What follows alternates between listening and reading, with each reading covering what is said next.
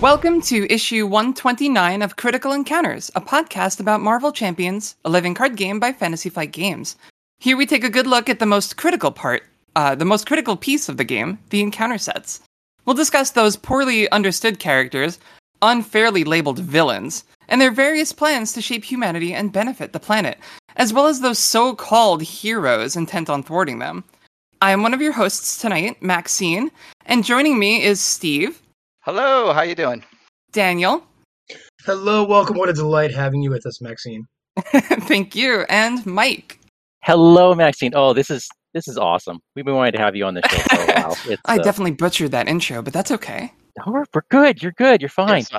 Yes, Steve will fix it in post, or he won't, and I'll just sound like Yay. right now. No, don't fix it. I have a brand to keep up, and that brand is Hot Mess. All right, I'm leaving it in.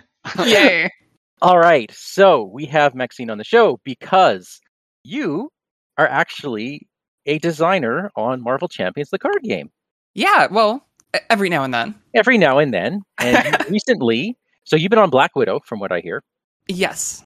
And just recently you did Penny Parker. Yep. Okay, first question before we do an intro. How are we pronouncing Spitter, Spider? I just say Penny Parker. Okay, Penny Parker. Because I guess I've always just pronounced that as just Spider, right? It's just, Spider with like a bit of a elite jargon in there. but like that's really vague, so just Penny Parker. Yeah. All right. So designer of Penny Parker, and what a great excuse to have you on. Because we were chatting with Caleb back at the beginning of the year, and I was like, oh yeah, if only we could get MJ on. And he goes, well, just hang on a few months. Oh, nice. Okay. That's cool. I mean, right. You could have just had me on for no reason, but this is better. Yeah. Well, it's better because you can actually talk about your product, and we have this. It's not just us; it's kind of the whole podcast community where something gets released. There's a bunch of interviews, but they can only say so much because the product isn't actually in people's hands yet. Right. So this is really exciting because everyone's actually gotten a chance to see it. I'm so excited because I've been waiting so long for this product to come out. I'm sure probably like a couple years, right? At least a year, maybe a year and a half. Yeah. Yeah.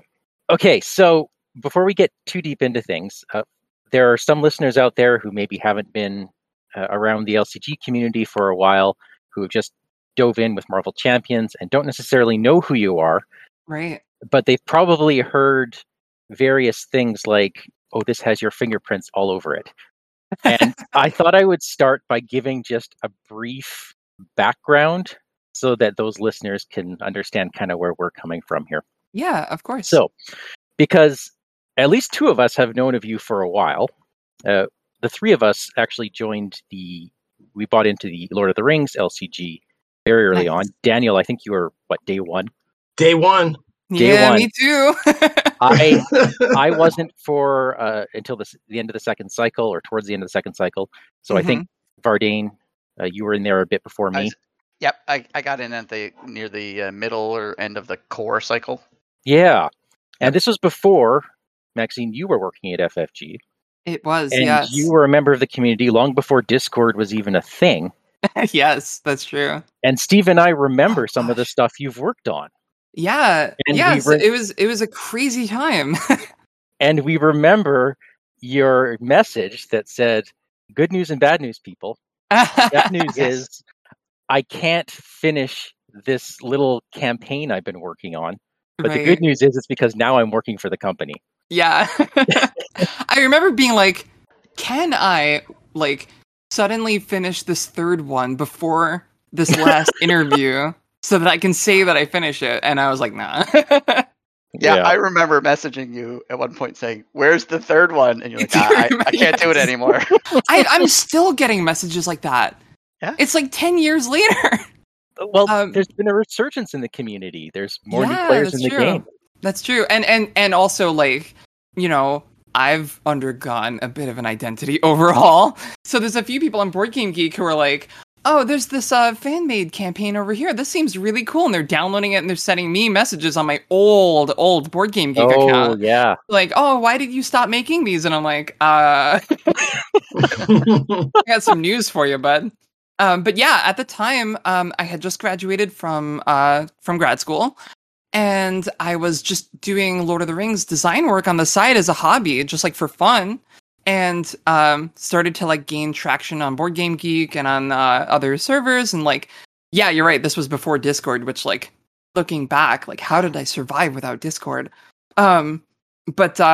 Yeah, and then when I applied for the position at FFG, which just so happened to be for Lord of the Rings, they already knew who I was because of that content. They had like already seen it online, and so they were like, "Oh, cool." So I got very lucky. I got ridiculously lucky. Oh, that's so nice. Well, yeah, that campaign was like Dale and the Easterlings, and then it was the War in the North was my inspiration for that. The video game. Well, not necessarily a video game, but just like the plot point of like there was a war in the North that not a lot of people know about because the books didn't cover it. And like, gotcha. Yeah. And then like 10 years later, Caleb like ripped you off and did the Easterlings in a lesser quality version. I won't tell him that, but yeah. Oh, oof. I always thought it'd be funny to do that as like an additional saga expansion. You know what I mean? Oh yeah, like the 7th saga box, just like the War in the North that happens concurrently with the 6th one, and like the appendix redo. Yeah, exactly. Yeah, the appendix box. Yeah. I'm pretty sure people would buy it. Yes. To be fair, I actually like what Caleb did a lot more because he was able to kind of show more of the background, like culture of these people that like we don't really get to see in the books. But anyway, I'm going on a tangent. Okay, let's get back to what you said at the beginning of the show, which was you were a hot mess. It's funny true. You say that because your fingerprints seem to be a hot mess that kind of works out elegantly in the end. Correct me if I'm wrong, but I believe that one of the first quests you worked on was the 3 trials. Yeah, that is actually, I want to say that is the first quest design that was like me from the beginning. There were a few quests that I like touched here and there, and of course I did a lot of Nightmare packs before then, but that was the first quest that I designed like from the top down. Got it. Okay, so for the listeners who don't know Lord of the Rings, this is early in the game's life cycle. This is, I guess this is 4th cycle now. It's actually, it's 4th cycle, Ringmaker. But, wait, was that? The creativity was, it was Ringmaker. It was Ringmaker. And it was still, it was going, and there was still a lot of uncharted territory, and you came up with this thing. It was, you enter this quest, and there's 3 branching paths, and you get to pick the ones you want to do in the order you want to do them. And then there's this finale at the end. So it was the first time we'd seen this branching path storyline. And I remember Caleb at the time saying, you just had this idea and kind of let you do this. And it came back and it worked. And that's what I mean by the fingerprints. It's a hot mess, but it works, and it works, and it's awesome. Yeah. And that's Arkham too, is it not? Yeah, a little bit. Yeah. Which is where you move, which is this complex thing that just seems to work so well because it still feels nice and thematic, and it's a blast to play. Yeah. I'm very much into the games, like Lord of the Rings and like Arkham, where the theme can like carry the not just the like the flavor and the story, but also like the mechanics, right? Where you have like an emergent narrative is coming about because of these cards that you're playing, and it makes a lot of sense, and you can create some storytelling moments like, I barricaded my friend in the room with the ghoul priest and ran away. Like, that's a thing that can happen, and like that's really cool. And the 3 trials was definitely that first quest of like, I wanted to feel like like in a video game where you have a boss fight and then another boss fight, and then they come together in the end and you have to fight both of them at the same time, and you're like, oh geez. And it was funny because I remember like we had the name The 3 Trials written down before we had any idea what the scenario was going to be. We just thought that was a cool name for a scenario. Oh, that's good thing it wasn't like the 10 trials. Oh gosh. Yeah, that would look a lot different. No, 3 is a magic number. So for the newcomers to the FFG community, now hopefully you understand why this pack might be a little bit different, but still a lot of fun. So this is a very long-winded introduction, but I think that's, like I said, it's been a while since I've seen you, and we've wanted to have you on the show for a while, and I'm claiming my right because I have long hair and because nobody pays me to ramble on a bit. So thank you. Fair. That's your podcast, your prerogative. Yeah, and Steve let me do this, so Oh yeah. there we go. Yeah, I'll cut it all out. Okay, well then I have one more thing before I leave this over, and it's what you talked about, letting the cards tell the narrative. Yes. You could have designed Penny Parker as just a single card, Right. but you didn't.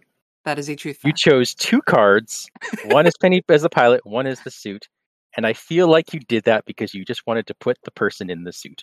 That is 100% correct. Yeah. So as I was researching the character, we're getting a little bit more into like the nitty gritty, but like as I was researching the character more, I came to understand that like Penny differs a bit from like Iron Man and Black Panther and like the others I'm a dude in a suit characters in that even though her suit is like a machine, it's really more like a vehicle, right? It's something that's being piloted. There's a cockpit, right? It's not like Iron Man where it's like he is the suit and the suit is him. They're kind of like one and the same. Or War Machine, same thing. It's really more like Penny is driving this machine. And I wanted to like sell that the best way that I could. And and you're totally right. I wanted to put the character in the suit. Like that's what I wanted. Yeah, and that's what I mean about the complexity. Like it looks more complex, but if you just think about it that way, I'm putting the person in this suit. The game works. It works flawlessly. You just don't think about it. I remember like being like, how do I write this? Like how do I word this ability so that it does what I want it to do and still works with all of the other mechanics of the game? You know what I mean? Yeah. Like that was a big struggle for sure. Yeah, because when you first look at some of the cards, there's a lot of text on them.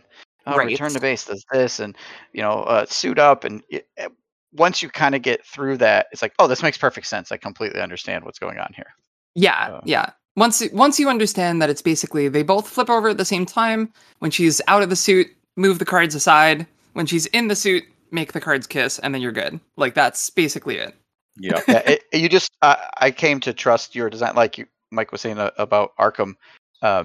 I can't follow that half the time when I'm playing it. I don't know how you design something so complicated and complex, but I just trust the card's going to be where it needs to be when I flip a card, and this is going to work. So when Penny came out, I was like, oh, this is going to be great. This is I just trust it's going to work, and it does. Cards. Yes. Yeah. Well, Arkham especially is like that because it's at its core, it's a mystery game. So it's very much like Marvel is very different in that it's like you're kind of told up front what you have to do and like when you have to do it. You know, here's a villain, beat him up, or let the villain beat you up, as it were. But in Arkham, there are often scenarios where you go into it and you're like, I don't even know what I'm supposed to do. I guess I gather clues. Like, what is happening? And that's very much on purpose. So yeah, you're right. It is. Sometimes there are moments like that where it's like, just trust the cards. They work unless they don't. Just don't miss a step. Just hopefully I didn't miss anything. All right. Well, I'm gonna let the others. The hero's fantastic. I was playing Spider-Ham next to Steve last week, and I just assumed he was cheating because he was doing so well. I'm like, there's no way you can do that. In fairness, if he was cheating, that would be very thematic for Spider-Ham. No, Daniel was Spider-Ham. I was Spider-Ham. I see. I was playing honorably and sticking his tongue out. I'm like, there's just giving high fives. Steve, really, there's no way you can do all that. Like, no, you can't. No. You can't. So maybe I was just feeling small as Spider-Ham. Aw. Next to that big giant machine. But yeah, it's fun to watch. It was just like I sort of realized that my IQ was about half the requirement to know what was happening. There's also like design philosophy with different heroes where like sometimes we want a hero to like, what's the word? We want certain characters certain people to gravitate towards certain heroes, right? Like certain heroes are going to call to certain players like, oh, I love combos and I love really complex interactions. So this character is definitely for me. And then some heroes are a bit more simplistic, and that's 100% on purpose because they're meant to cater to maybe a different crowd or a different type of player or a different age bracket of player and like that kind of thing. Steve, Maxine just said that you're smarter than me. Woohoo! That's not what I was saying. That's basically what that all boiled down to. I'm taking it that way, though. Okay. I mean, you're free to interpret it that way. I definitely enjoy like playing the 12 card combo and only like making one step of progress. And sometimes Penny can feel like that, or Black Widow can feel like that. I put out all these preparations and did all this great stuff, and in the end, I just removed 3 threat or something. Right, yeah. I'm going to play these 8 cards and exhaust these 8 cards and do this and that and the other thing. It's like, all right, what was the end result of that? Oh, I killed a minion. Yeah. But I do think Penny is pretty powerful when she gets rolling. Heck yeah. Yeah. I got to ask, 3 hand size in hero form. 3 hand size. Yep. How'd you settle on 3? Mostly just balance. So like actually originally in some of like the early designs, like she would go in the cockpit, right? You would attach her, and then that was kind of the end of that. Like there wasn't a lot of reason for that to be the case. And one of the things I like to do as a designer is force myself to prove why this mechanic is cool and like why it's different and like that kind of thing. So I immediately settled on, okay, all of the upgrades to the suit should attach to the suit like she does, so that she's just one more of those upgrades. So I gave them all that trait. I believe it's the interface trait. Yep. And then I immediately settled on, they should provide their resources. And that provides like a really cool decision point where it's like, do I need this for the resource or do I need this for its ability? With the exception of Penny herself, because she's just a wild resource. And so in addition to providing like an interesting decision point and like a point of tension between like what do I want to do on this turn, it also immediately drove her power into the roof. So I was like, okay, obviously she can't have a hand size that's like 5 or 4 even. That's like way too much. Is she still fun with 3 hand size? And then the whole design challenge for me became how do I design a hero with such a low hand size that's still fun to play? And it ended up being like, what do those upgrades do? And like, what do those decision points look like? That's what makes the whole character sing, right? If you have 3 cards in your hand, you want to play all 3 of them, you probably can once you're all set up. But also, do you want to use those abilities? If so, which card in your hand are you not willing to play? Like that kind of thing. Which, that decision point is very much at the core of Marvel Champions and like how that game plays. But amplified here, because right. If you're in Hero, you can say, do I use my ability and switch to Alter Ego? Or do I not and then heal an Alter Ego? That's normal. Right. But you have 4 different combinations because your suit exhausts independently of Penny. That's right. And when you flip them, they also have abilities on both each other's sides. So now it's which ability do I pair with what? And it's a hard decision. And I died because of it. Yeah, and then there's also like the cards in your hand can be used as resources or used for their effects. The upgrades that you have attached can be used for their effect or used as resources. Like it's a lot. But that's what I love about it. It's very gritty. Yeah. Yeah. Yeah, it works really well. She's quickly become my favorite hero. So I mean, I hate her as a villain because she's so fun. Good? Right, I don't know. Of course. It's hard, yes, it's hard to get behind the hero, but this one's fun. The good thing about fighting against Penny is that it does take a little while to get set up. So as a villain, you can get some traction in the early game, and maybe she'll struggle to keep up with you. Yeah. I think you bring all your attachments, the ones that cost resources to get rid of. Oh, yeah. Especially the galactic artifacts that take 3 resources. Oof. Yeah, those are fun. Yeah. So you designed the hero, and I'm guessing maybe did you also do some of the aspect cards or the bonus cards with her? I pretty much did not do any of the aspect cards. I provided like playtest feedback on the aspect cards, but my contribution was limited to the Nemesis set and the hero set. Everything else in that pack was part of like a greater card pool that they were working on, which makes sense because I was not as fully aware of the whole card pool as they are. So it made a lot more sense for them to handle that aspect and like figure out like, okay, what protection cards do we need in this entire cycle? And what protection cards do we want to just exist in the card pool? And can those cards slot into this spider deck nicely and work. And hopefully the answer is yeah, because they're very tech focused, which makes sense for Penny, who's also very tech focused. Like all of her interface upgrades have the tech trait, so you can have some really cool combos with like repurpose and force field generator and stuff like that. But yeah, I didn't design any of those. Those were all Boggs and Caleb. Okay. I was going to specifically ask about the two recent ones, Unshakable and Limitless Stamina, that target heroes that have the 14 printed hit points. So we're getting those now too. And she has 14 hit points. She does. So those are fun in there. So I was curious if you had a hand in that, but I didn't. But I do remember when they showed up, and I was like, "Oh, this is awesome!" Because like, I think it was very targeted. Like they had a very specific idea in mind for like, let's add some cards that make very specific characters a little bit stronger.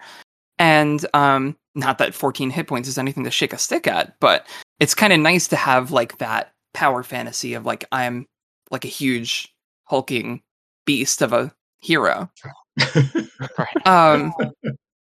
a Hulk? Yeah, like a Hulk. That's not actually what I was getting at, but that is true. But also just like Penny's suit is very tanky, and it's nice to have that bonus. Yeah, definitely. So yeah, I did the Nemesis, I did the hero pack, and that's it. The Sinister 6 stuff that's in there, I didn't even know that would appear in the pack. I was too busy working on Arkham. So, is this a character that you were drawn to before designing Spider, Penny Parker, or okay? Oh, yeah. And like in the office, where you're like, "Hey, Caleb, if Penny Parker ever shows up, could I?" Is it one of those types of things, or it goes even deeper than that? Okay. So the full story went something like, basically, I watched Into the Spider-Verse, right? Mm-hmm. Which is phenomenal. Absolutely fantastic. I watched it a bit late. I actually think I was like one of the last people I know who watched it. And I don't know why. I think it flew under my radar for some reason. And then when I finally watched it, I was like, oh, that's why everyone loves this movie, because it's fantastic. And that was actually my first exposure to Penny Parker, even though the movie version of Penny is very different from the comic version in a lot of ways. In the movie, she has like her own pet robot that sort of acts independently of her. It's not something that she like gets into and like pilots. It's much smaller, and it's much more kind of cutesy anime style, which I would wager they chose on purpose just to sort of feel very different from the other characters, right? But in the comics, and then like as soon as I finished watching that movie, I started looking up the comics because I heard that it was a character from the comics, and I immediately fell in love with those because they're even more right up my alley. Because the Penny Parker in the comics is a huge like Evangelion and Akira reference. Like down to the motorcycle gangs from Akira, like the suit looks very much like an Evangelion. Like it was so right up my alley that I fell in love with the character, and I immediately downloaded and read every single comic that she appeared in, even if she's just like in the background, which was a lot of them because there's a lot of Spider-Verse comics and there's a lot of characters in those comics. She's one of like hundreds of Spider variants. Right. Yeah, there's a lot of them. Yeah. But she was so cool. So I begged. I'm talking like on my hands and knees, like begged. Can we do a Spider-Verse box? Can we do a Spider-Verse? I want to do Penny Parker. I want to do a Spider-Verse box. Please, please, please. And also the movie's really good, and I think it would do really good, and we should do a Spider-Verse box. Please, can we do a Spider-Verse box? And eventually, I think I was just so annoying that they were like, fine.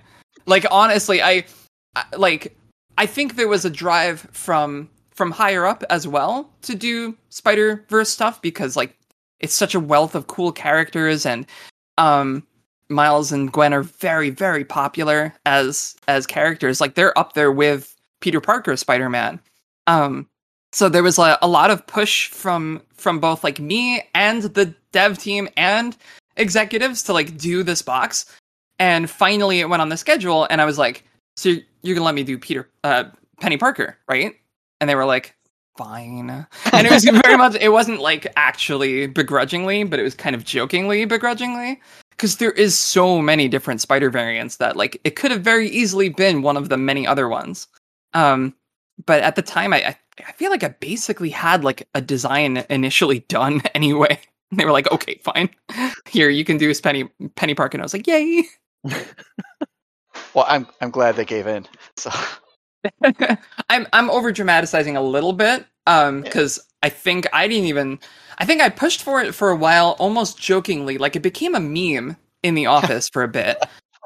And then I just got super busy with Arkham. And I think I was working on the Dream Eaters cycle for Arkham at the time. And when they finally came to me and said, okay, we're going to do Penny Parker. And I was like, yes. So you said you worked on the Nemesis set too. Yes. Okay, so the Nemesis minion, Morbius. Yeah. A lot of times the Nemesis is, Vulture and Peter Parker or, Spider-Man. They fight each other hundreds of times. Right. Morbius, this thing, like shows up once. Yeah, appears in like one short intro comic. And that's like a side effect of Penny being so absorbed into the greater Spider-Verse, like, I want to say like mythos, right? It would be tough to pull a villain out that isn't actually just a villain of all of the spider variants, right? Okay. So what I really wanted to do is like, okay, what's a nemesis that's very specific to Penny Parker that like only Penny Parker has ever dealt with? And it's tough because if you go back and you read those comics, it's very much like an introduction to this character. She doesn't really have much of an arc in those comics because they're short. It's one issue. It's like it's a series of comics that is meant to introduce many Spider-Man variants, right? So she's in one issue solo, and then again later another issue solo. And so there weren't a lot of choices, but I found that this creature, this Morbius creature, was really interesting one because she loses to it in that comic. Like, spoiler alert, but like basically she loses, and it's Addie Brock Venom who comes in and like saves her. So I'm like, okay, that's the nemesis then, right? It's directly counters the spider suit. And that's why that force response also does the same. Yeah.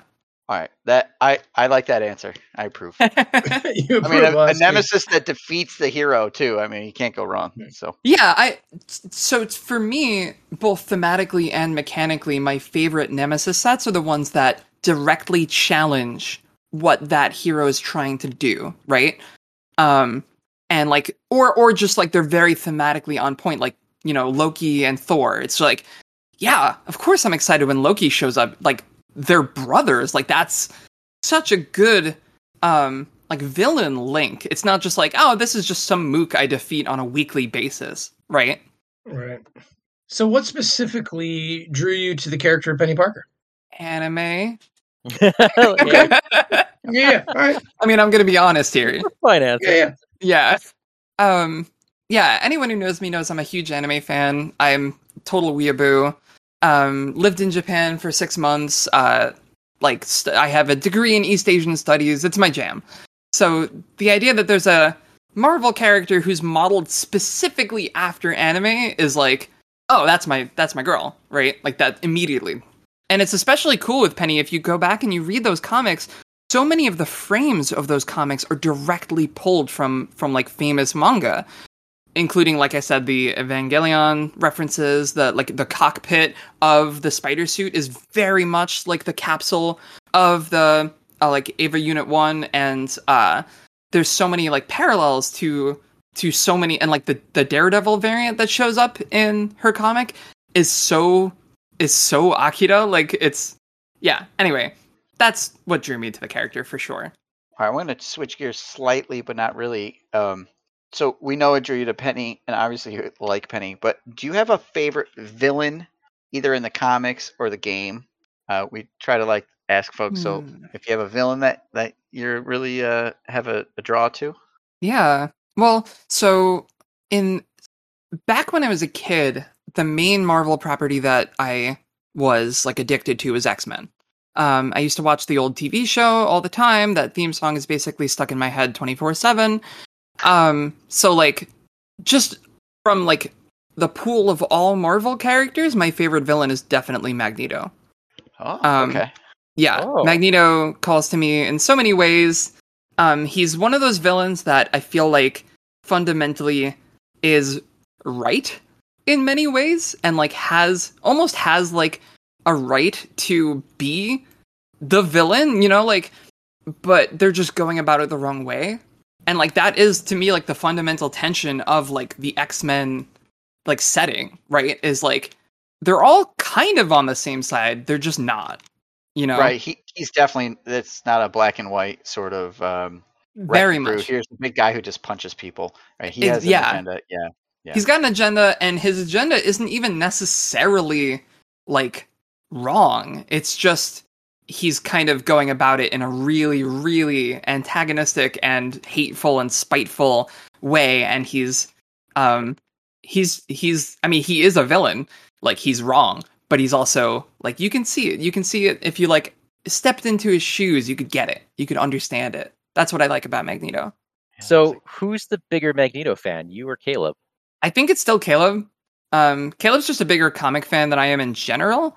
I actually kind of dropped off of comics for a while, and then the MCU picked up, and I got really, really back into it. But even then, I'm far more familiar with the movies these days than I am the original comics, whereas Caleb can just recite comic deep lore, you know. I was very much into comics as a kid. And then I started to get into anime, and that kind of overtook the superhero genre for a long time. So like all the classic comics I really am familiar with and I'm really into, but a lot of the stuff that happened over the course of like the early aughts and like even the 2010s, like I kind of dropped off the face of Marvel and DC for those. So like stuff like Secret Invasion and Secret Wars and like all of that stuff. I don't know a lot about it. But like original, like Thanos stuff, yeah, for sure. Does that make sense? It does.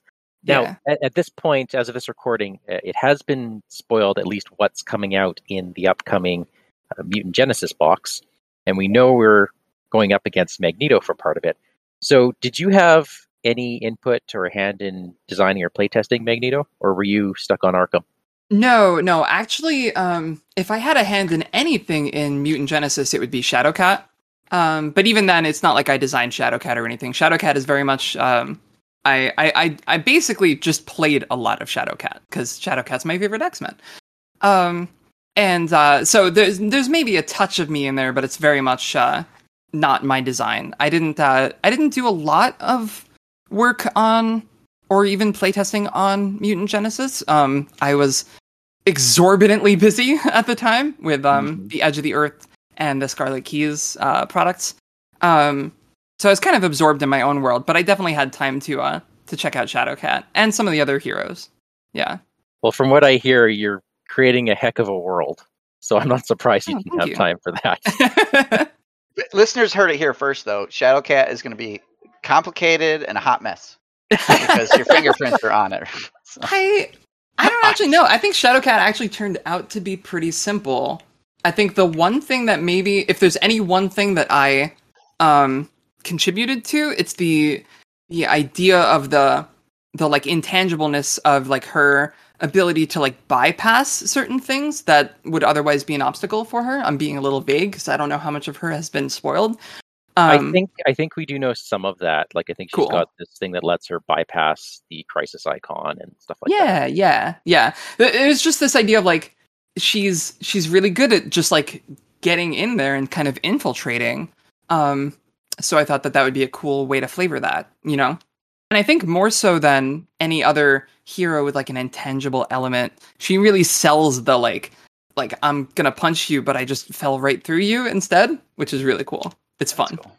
Yeah. As far as like nemesis or villains that exist in the game currently, I am a big fan of Loki and Hela. Like, both of those villains were a lot of fun for me. I love the Hela scenario because it feels very much like a trek through this. It almost felt like a callback to the Lord of the Rings days to take this full circle, you know? Yep. I thought that was really cool. You're on a little quest. Yeah. And then with Loki, I definitely remember having that discussion in the office back when we had discussions in the office, where it was very much like, how do we sell this idea of the character with like the many illusions, and you have to like, you know, hit the right one. And I don't remember who said it or how it came about, but we definitely were like, oh, like there's a bunch of Lokis. There's like so many Lokis. Yeah. Do you typically play, like if you're playing, I know you mentioned you play test, but do you, on your off time or free time, if that exists, do you, and you're playing the villains, do you have any like modular sets you like to play? Do you play the game straight up? Do you, you know, mix things up? Do you put Wrecking Crew in with Hela or things like that? Or I haven't delved too much into the like modular set customization aspect of the game, which I think is super duper cool, but I haven't really done much of it myself, mostly because generally speaking, when I'm playing Marvel, I'm usually playtesting. And it's kind of the case for any FFG game. Like I very rarely get the chance to actually play like the printed final version of any of these products. Because if I'm going to play Marvel, I might as well contribute while I'm doing it to the design of it. And if I'm playtesting, I'm usually playtesting like the recommended sets because that's what we need playtested more often than not. So you may not even know what these cards do because you might be remembering old text. Yeah, very possibly. I mean, for the most part, I think I'm up to date on the sets that I'm really hardcore playtesting, like obviously Penny. But when it comes to like scenarios and stuff, sometimes a set will come out and I will get the chance to play it, and I'll be like, "Oh yeah, that's right, we changed this." It's hard to keep track sometimes. So from a villain perspective, I was a little dismayed to see a signature ally that could potentially be a 5/5 in stats. Yeah. I watched that happen, Mike. Wow. Yeah. Yeah. That is true. That is a truth fact as well. She is pretty expensive for an ally. And like the big thing is she can't possibly get that good unless you've built up, right? And unless you're using your entire suit to pay for her. But yeah, she can get pretty beefy. Yeah, I have to watch this game. She does save Penny in the comics, so right. it makes sense. She takes out that Morbius. Yeah. Yeah. And then something happens to her, but you know, we don't want to ruin that. Yeah. I mean, the name of the character is Venom. What do you expect? Right? Yeah. Right. Changing gears a bit. You've been at FFG now for 6 years? Oh gosh, more than that. I've been with FFG for 9.5 years. Where does the time go? In December of this year, it will be my 10-year anniversary. Holy okay. So you must have a 5-year art piece. I do. It's kind of a funny story. So they commissioned the yeah, exactly. No, you already figured it out. They commissioned the 5-year art piece, and I went, cool. I see that's a quality art piece, and then I transitioned. Okay, are they going to give you another one? Are they going to give you another one? Yeah, actually, the plan is that I'm going to have a new art piece at some point. I'm waiting for the opportune time for that, but so that art piece never made it into an actual product. I did use it in Arkham. We have a special invitation-only scenario that we bring to events sometimes called the Keeper's Nightmare. And the idea is you have to play against a designer. At the time, it was me or Jeremy. And so we had my 5-year art and Jeremy's old World Championship art, because Jeremy has won every game ever, as the Keeper, as like the character that you're trying to defeat. And it was really cool. And then I was like, I don't know who this person is anymore. So that art is not being circulated anymore, which is cool. And actually, like FFG was super, super cool about it. They came to me and were like, yeah, we noticed that you're not using this art piece, and that makes a lot of sense. Do you want a new one? And I was like, I love you guys. That's awesome. And I'm assuming you're going to choose Arkham as your game. Most likely, yes. Yeah. Although there's also a part of me that's still like stuck in the past because I'm a huge fan of Netrunner. So I could just do some Android art for the fun of it. Back in the day when I first got hired, I really wanted to be like a Wayland Consortium like lawyer because I went to law school, and I thought it would be kind of fun to like have to like combine my interest in gaming with my legal education, and it's like, this character is going to be like a lawyer for Wayland because Wayland was the corp that I played all the time. And then I started working on Arkham, and I was like, okay, well, I gotta appear in Arkham, obviously. But yeah, who knows? I haven't quite decided what that's gonna look like yet. Well, don't keep us waiting too long. Yeah. Oh, we're excited. I gotta wait to dye my hair back to pink. Well, can't they just make that part of the You can art? just do that. No, it's very important. No, absolutely. Wait, they get you to pose while they do I that? was going to say, They do they do, do their actually. art by like sittings? Because that would be fantastic. We actually do like a little photo shoot, and then they Oh send my those as goodness. reference pictures to the artist. So if like the art is like, oh, I'm holding a skull and I'm looking at it like like in Hamlet, then like they would give us something to hold and like have us stand in front of a like a white wall and like have us act out the piece. Which usually works fine. Sometimes it's tricky, depends on what you want your piece to be. And it can sometimes be a little goofy if it's I want to look like I'm cackling madly. Then it's like, okay, cackle madly for us, please. So what you're telling us is that Caleb's art, he did stab himself in the foot during the photo shoot in order to make it look like that. I plead the fifth. I don't know how they did Nate's 5-year art because his 5-year art is a head on a spike. Oh, that's right. That's He's right. like a yeah. disembodied head on a spike in Game of Thrones. So yeah, that's gonna be tricky. Yeah. I Yeah. do really love Molly's 5-year art. Oh my God, yes. Olive Yes. McBride. Like, Yep. the expression they got for her is just impeccable. Yeah, it's perfect, and like it's such a perfect likeness too. Like almost all of our 5-year art are perfect likenesses, but that one in particular is like so perfect. And I work with Molly on a daily basis, so it's always funny to see people talking about Olive McBride, and Olive McBride is also Molly's like Ren Fair name, and it's just like really funny. And you can see her personality in there too. Oh yeah, Love yeah. it. My favorite is in there's a character in Arkham named Tristan Botley, who is a 5-year art piece for Evan Johnson, who's our old marketing writer for Arkham. Evan? Oh, okay. Yeah, that's Evan Johnson. Oh. And the best part is the dog is also his dog. There's a dog in the art piece that's his dog. Yeah. And the flavor text name drops the dog, like that dog's name in real life. Nothing's ever So going it's to be just the a cool same, little nod. Vito. Yeah, exactly. So cool. Nice. Yeah. Well, let's stay with some of this fun stuff. In Marvel, do you Yeah. have a hero that you love to hear just gets beat up by the villains, just gets thrashed? It's probably Cyclops. Okay. That was pretty Yeah, quick. well, because okay, so it's like a long-standing joke that like me and Caleb, like Caleb loves Cyclops. Like Cyclops is Caleb's like favorite character, and I don't love Cyclops, to put it mildly. So, You can but say then it. but then Cyclops Caleb is went great. ahead and designed a really fun Cyclops, and I'm like, God damn it, I don't want to play as Cyclops. Oh man, why is he so cool? No. Okay, Other that's than good. that, yeah, I like that's that. pretty much Yeah. it. No, like, there's nothing wrong with him. He's just like, I prefer like Wolverine and like Shadowcat and like so many other X-Men. But yeah, he's so much fun to play. Maxine, how do you feel about Iron Man? I like Iron Man. Okay. So like, You're off the show. Done. it's funny. It ends right here.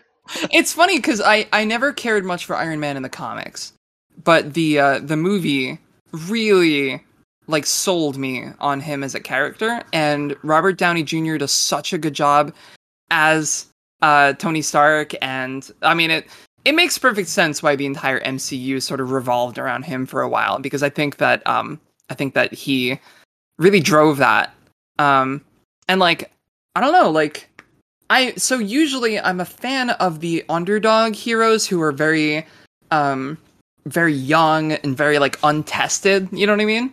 Mhm. And Iron Man is very much like kind of the opposite of that, and like so is like Captain America and like Hulk and all of those characters. My favorite are like the Runaways and like Cloak and Dagger and like characters who are like, we don't even know how our powers work yet. we're just kind of muddling through it, you know? Yeah. Yep. Does that make sense? Yeah, It does. and Oh yeah. someone posted to the Discords recently, but wasn't the original Tony Stark in the comics a caricature of the Elon Musk of the day or something? Like he was meant to be an act.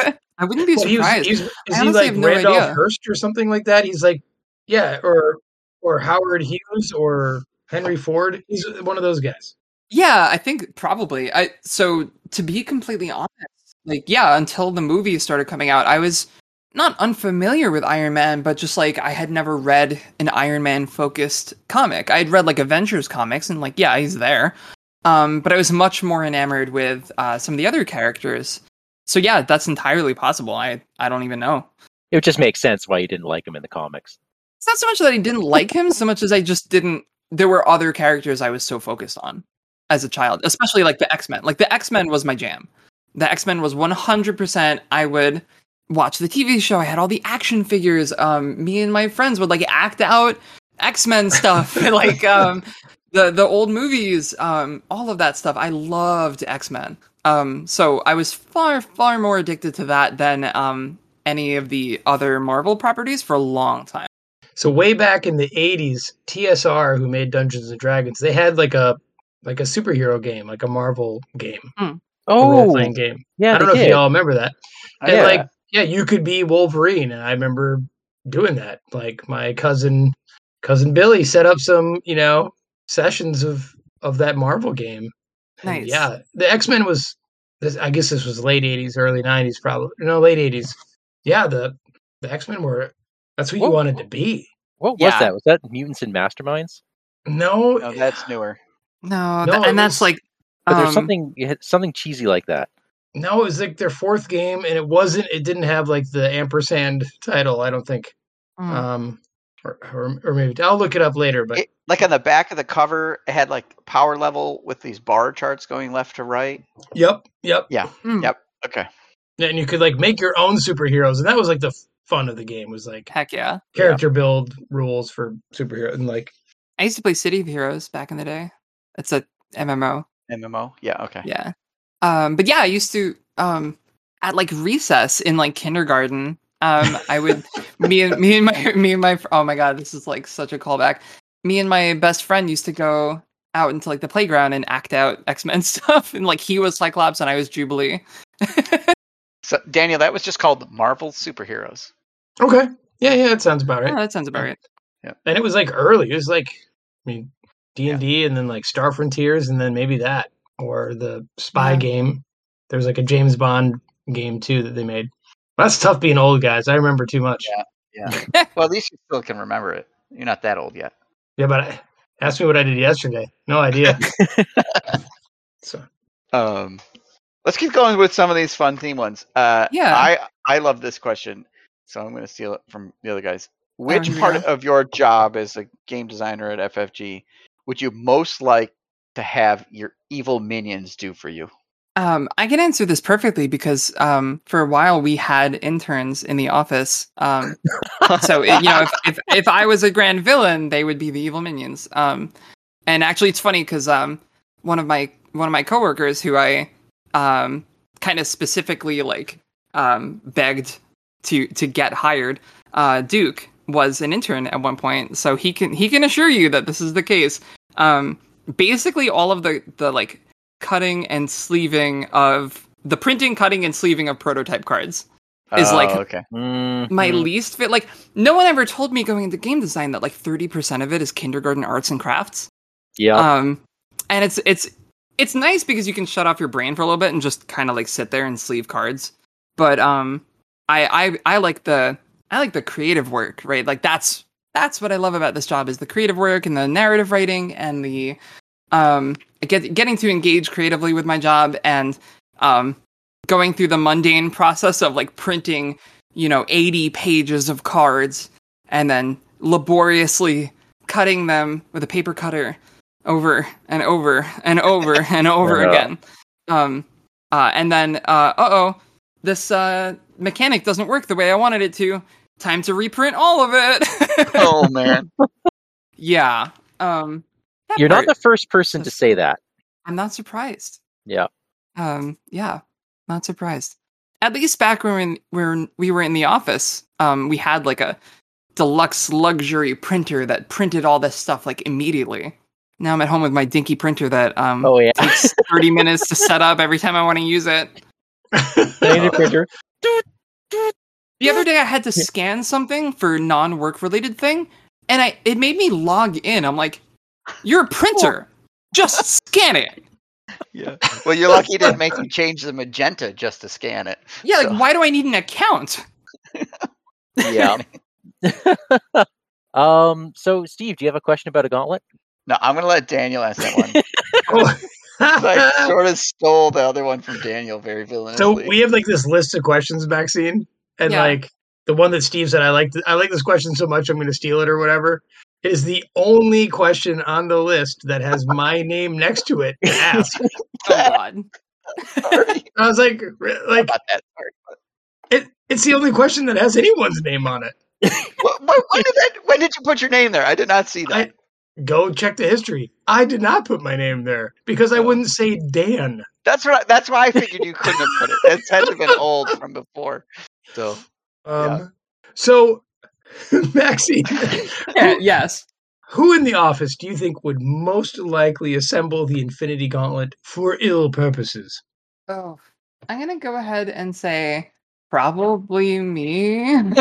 Yeah. All right. I mean, so okay. One, I have to keep on my brand as like the evil overlord, right?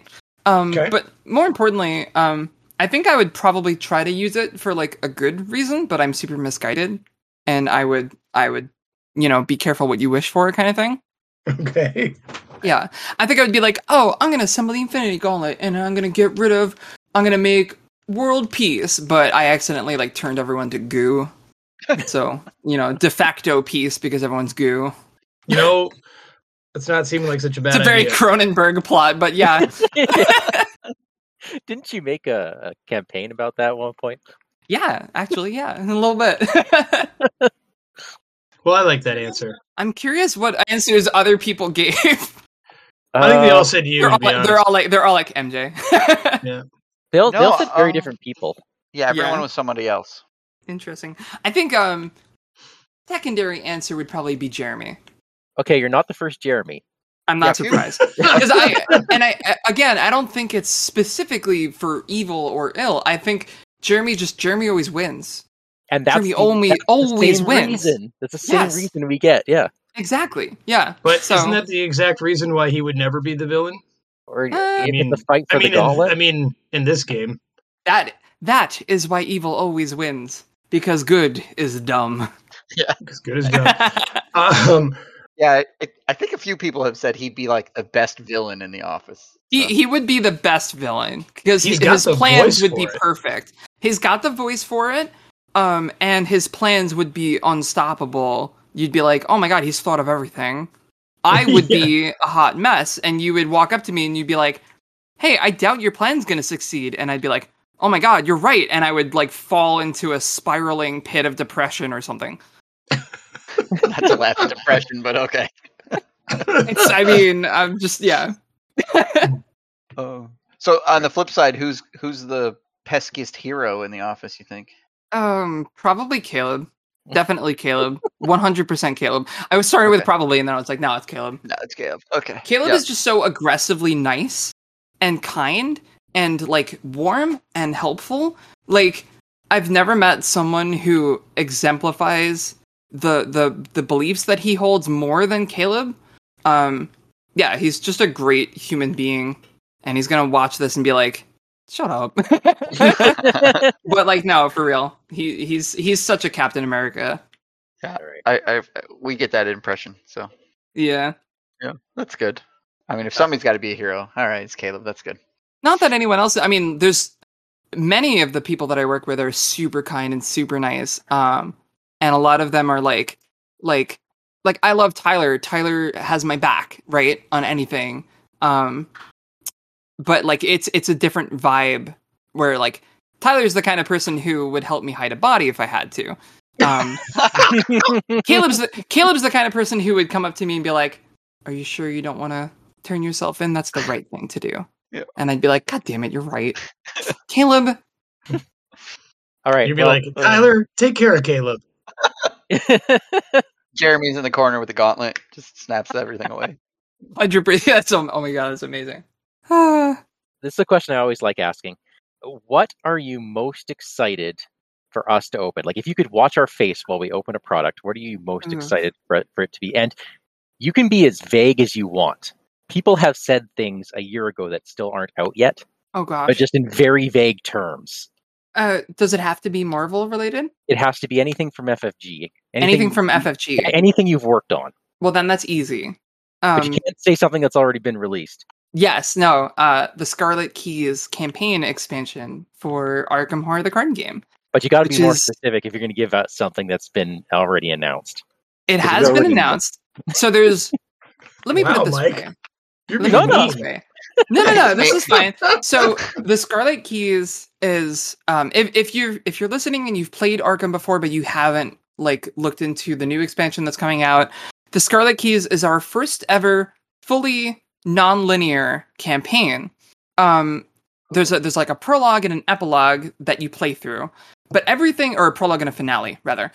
Everything in between is fully non-linear, and the way that we accomplish that is with an actual fold-out map that you use to travel the globe, and each location on the map, listed like A through Z, is a place in the campaign guide that you can go to, and some of them are scenarios, some of them are story bits and interludes and things where you have to make an important choice, some of them are locked and you have to figure out what's there first before you can go there.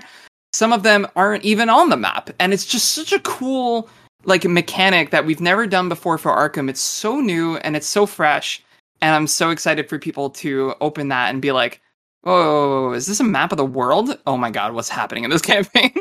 That sounds awesome. That sounds awesome. Now, so Maxine, has that actually? Are you allowed to tell us that? Yeah, like, has that been said somewhere? That has been revealed. Yeah. Yep. Okay. I knew that there was a map and it was non-linear had been revealed. I didn't know that. Yes. As specific as you got had been revealed. I went a little bit more specific than what we've revealed, but nothing so far that. Okay. That nothing that you can't glean from just looking at the map and being like, I bet it's like this. Sure. Cool. Yeah. It's super cool, and it's probably the most it's definitely the most replayable campaign we've ever done. It's also like you can't possibly see everything and play through every like story path in the Scarlet Keys in one campaign. Like you have to play it multiple times to get the full experience. And it's also the most it's interesting because it's the most words I've ever written for an Arkham campaign by a long shot, but it's also not the most long-winded because it's so split up into these many disparate non-linear parts. Sure. Does that make sense? Because you said the same thing about Edge of the Earth. But Edge of the Earth is like a pretty linear path, right? That you can occasionally skip parts of. Edge of the Earth has like a 4-page or like a 6-page prologue because it's introducing like 8 characters right off the bat. Scarlet Keys doesn't have that. It very much drops you in pretty quickly, and from there you can kind of take whatever route you want to do. But the grand sum of it is enormous. Like in scale and scope, it's the biggest product we've ever done. Easy. Awesome. But yeah, each path of it is not as much text as Edge of the Earth was, for example. Mike, I can't wait to lose that campaign with you too. Yay. My wallet's gonna be like, It's what so are you fun. buying? Another game? More games? Come on now. Yeah, we have this. It's now. It might as well be a tradition at this point, where I play the game through with my wife, and we beat the snot out of it because we power game it, and then I play with Daniel, and he plays very cutesy, and and we lose. But couples that slay together. Yeah, but we do have some fun stories, I gotta say. Hell yeah. Yep. That's what it's like when people play with me. I'm a total goofball. I'll just mess around. I refuse to power deck anything.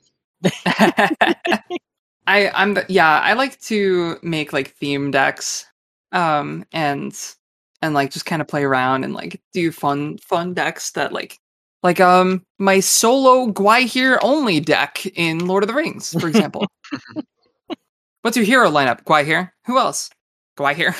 It's not as I good mean, as Daniel's. Daniel Daniel's Well, known for a But solo. he's got deck. a little crown. No. Daniel has his solo bomber deck that he I plays. love it. That's good. I like that. That's good.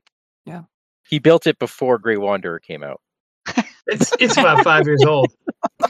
Hell yeah. All right. Let's see. We've digressed from Marvel a little bit, but Yeah, I know. A little bit. Okay. This Oh, has you been can fun. pull it Yeah. back. Do you play with the? I know you're doing a lot of play testing, but you got to throw in the standard sets. Do you like mix and match, throw in standard 2, expert 2 when you're play testing? Yeah, enjoy them? occasionally. Yeah. I have played with those less frequently, simply because they came out during a time when I was way, way busy with Arkham. So I haven't played with them as much, but I think like if I were to play test now, I'd probably pick randomly which one I want to do. Just to kind of mix it up. Oh, you know what we should do? Okay, I'm gonna Uh-oh. mix the worlds again because you pitched this for Arkham at one point. You can do this for Marvel as well. When you brought out your Return to box, Yeah. you had the alternate sets where one of the modular sets would be taken out and you put in this other harder one. Or you have this variant where, say, if each deck with 6 cards, you shuffle them together and you pick 6 randomly. Yeah. So there is a challenge for our Marvel listeners. Take standard 1, standard 2, shuffle them together, and pull 6 randomly without looking at them, or 7 without looking at them, and shuffle them in your deck. Yeah. I would do that. That's the kind of thing that I would do, and the people at the table would be like, why are you doing this? Because it does make it very swingy, because you could get like 6 Advance the Scheme cards like in a row, and you're Yeah. like, oh no. Yeah, you draw Shadow of fun, the though. Past, and your next card is Shadow of the Past. Yeah, it should double Shadow of the Past, but like that level of chaos can be fun if you embrace it, definitely. Yeah. And maybe you wouldn't do it every time. No. It's a good challenge, though. Yeah. Are you? I know you can't really say too much, but do you have any other Marvel items on the horizon coming out from you? From me, no. Not currently. But as far as things that I've like played and I can give like my hearty thumbs up of approval, a lot. Okay. Nice. Yeah. This entire like series of products that is being announced right now is killer. It's going to be really good. I said it before on this podcast that it feels like now that we're living in our third LCG now, co-op LCG, we're in that golden age, and it's exciting. Yeah, definitely. And like So- every card game has it takes like a few cycles to get to that point where, like with Arkham, I remember like with Dunwich, we were designing the Dunwich cycle like before the game even came out. You know, like we were flying completely blind. I had no idea how the reception of the game was going to be before Dunwich. Like we were fully finished with Dunwich and partially through developing the Path to Carcosa when the core set came out. So it takes a few years to like sort of catch up, you know what I mean? With where feedback is and with where like the player base is. So this, I think we're getting into that life cycle now with like where Arkham now is in its like veterancy. We're working, I mean, we're releasing what cycle? Oh my god, 8? Yeah, Is you're this already already on case? 8. Yeah. And Marvel, this is the 4th? You have Let's see. Core, Rise of Red Skull, Galaxy's Right, Most Wanted, yeah. Mad Titan Shadow. Yeah, so we have 4 Yeah. out and There's 4 out. Yeah, so we're 5. getting into the, 5 Sinister Motives. yeah, getting into the part of the life cycle where things are like really, really well, like we're in our groove. You know what I mean? Yeah, Yeah. and you can be creative. There isn't Absolutely. your Justice deck isn't just the Justice deck. There are things you Right. can do with that. It's like, I'm doing the confusion deck. I'm just going to confuse people. I built that deck. It's fun. Yeah. Since this is our third one and you do Arkham and you do some Marvel, do you have a Arkham scenario or an Arkham villain if you could just make it a Marvel scenario? Do you have one that you think would be pretty cool? Or like if there's no limits, right? Like, ooh, I can import this Arkham thing into Marvel. Or maybe vice versa. That's kind of tough because like, yeah, it's definitely tough because like Arkham, is a very, very different like fantasy than Marvel. Marvel is very empowering, and Arkham is purposefully depowering. Like in Arkham, if you have a shotgun, that's like really good. Like that's like, you know, like that you're pretty prepared if you've got a shotgun and a person with you. That's like a good setup. But in Marvel, like you're starting off, your baseline is way, way higher than that. Like you're in Marvel, you're Goku landing in front of the farmer with a pitchfork, and in Arkham, you're the farmer with a pitchfork. Does that? Yeah, getting my DBZ reference in here. Yeah, exactly. Yeah, exactly. So like, it's a very different game and it's a very different setting, and the power levels are way, way different. So anything in Arkham that gets pulled into Marvel, or anything in Marvel that would get pulled into Arkham, would be drastically like Arkham investigators would get absolutely destroyed. And I think the whole conceit of Arkham is that you never really win. You just kind of like stave off the inevitable, you know? Yeah. But that being said, there's some sort of cosmic or galactic threats in Marvel that would be fun to fight as just a dude with a gun, and vice versa. I would love to fight Azathoth as Iron Man. Like, that'd be cool. Yeah, okay. Because then you might actually win. Then you might actually win. Because Marvel characters can fight off a cosmic threat that like threatens all of existence. Investigators can't. They can just kind of like stop it from happening, maybe. Yeah, if they're really, really courageous. They're more like the street level guys. Yeah. Yeah. Even then, like Daredevil could, you know, probably kick the crap out of any Arkham investigator. Hey, the Marvel card Beat Cop's a pretty solid card, and that's just a regular cop walking the beat. So it's true. It's true. Yep. I just want to put this seed out there so that you can then go do something with it. Lord of the Rings has it. Arkham has it. Marvel does not have it yet. The massive multiplayer scenarios. So, you know, there you go. There you go. Just, you know, that would be I fun. think the community would love that kind of thing at a Gen Con or whatever. So, you know, if you get the itch again, I'm sure it would be great. So. Yeah, and I don't know. I think Love that ate everything too. they're hard to do. I think you need a veteran on that job. Someone who's done a lot of that before. Oh, right, yeah? someone who's maybe done it for Lord of the Rings and done it for Arkham. And Arkham, yeah. Yeah. All right. I'll keep that in mind. If only we knew that person. Maxine, it's been so fantastic talking to you. Thank you so much for coming on. Is there anything else you would like to say before we sign off tonight? Just a shameless plug over here, but for those of you who are listening who don't know, I wrote a book.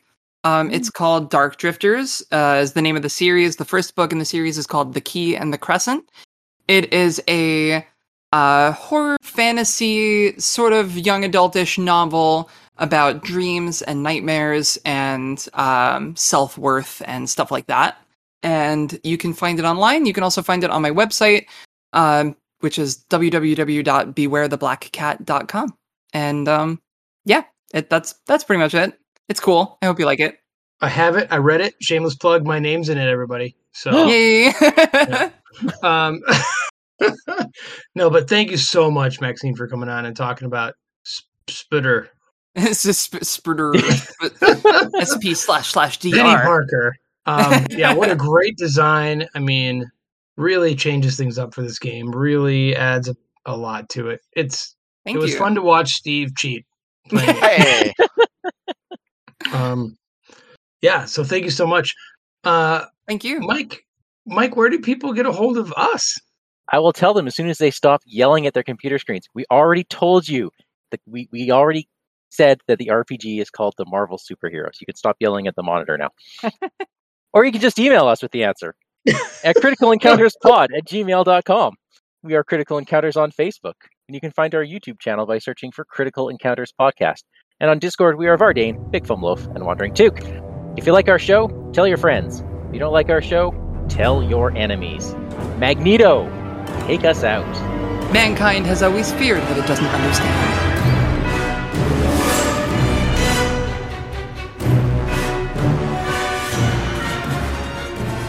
Hold on. I just accidentally minimized my... Oh no!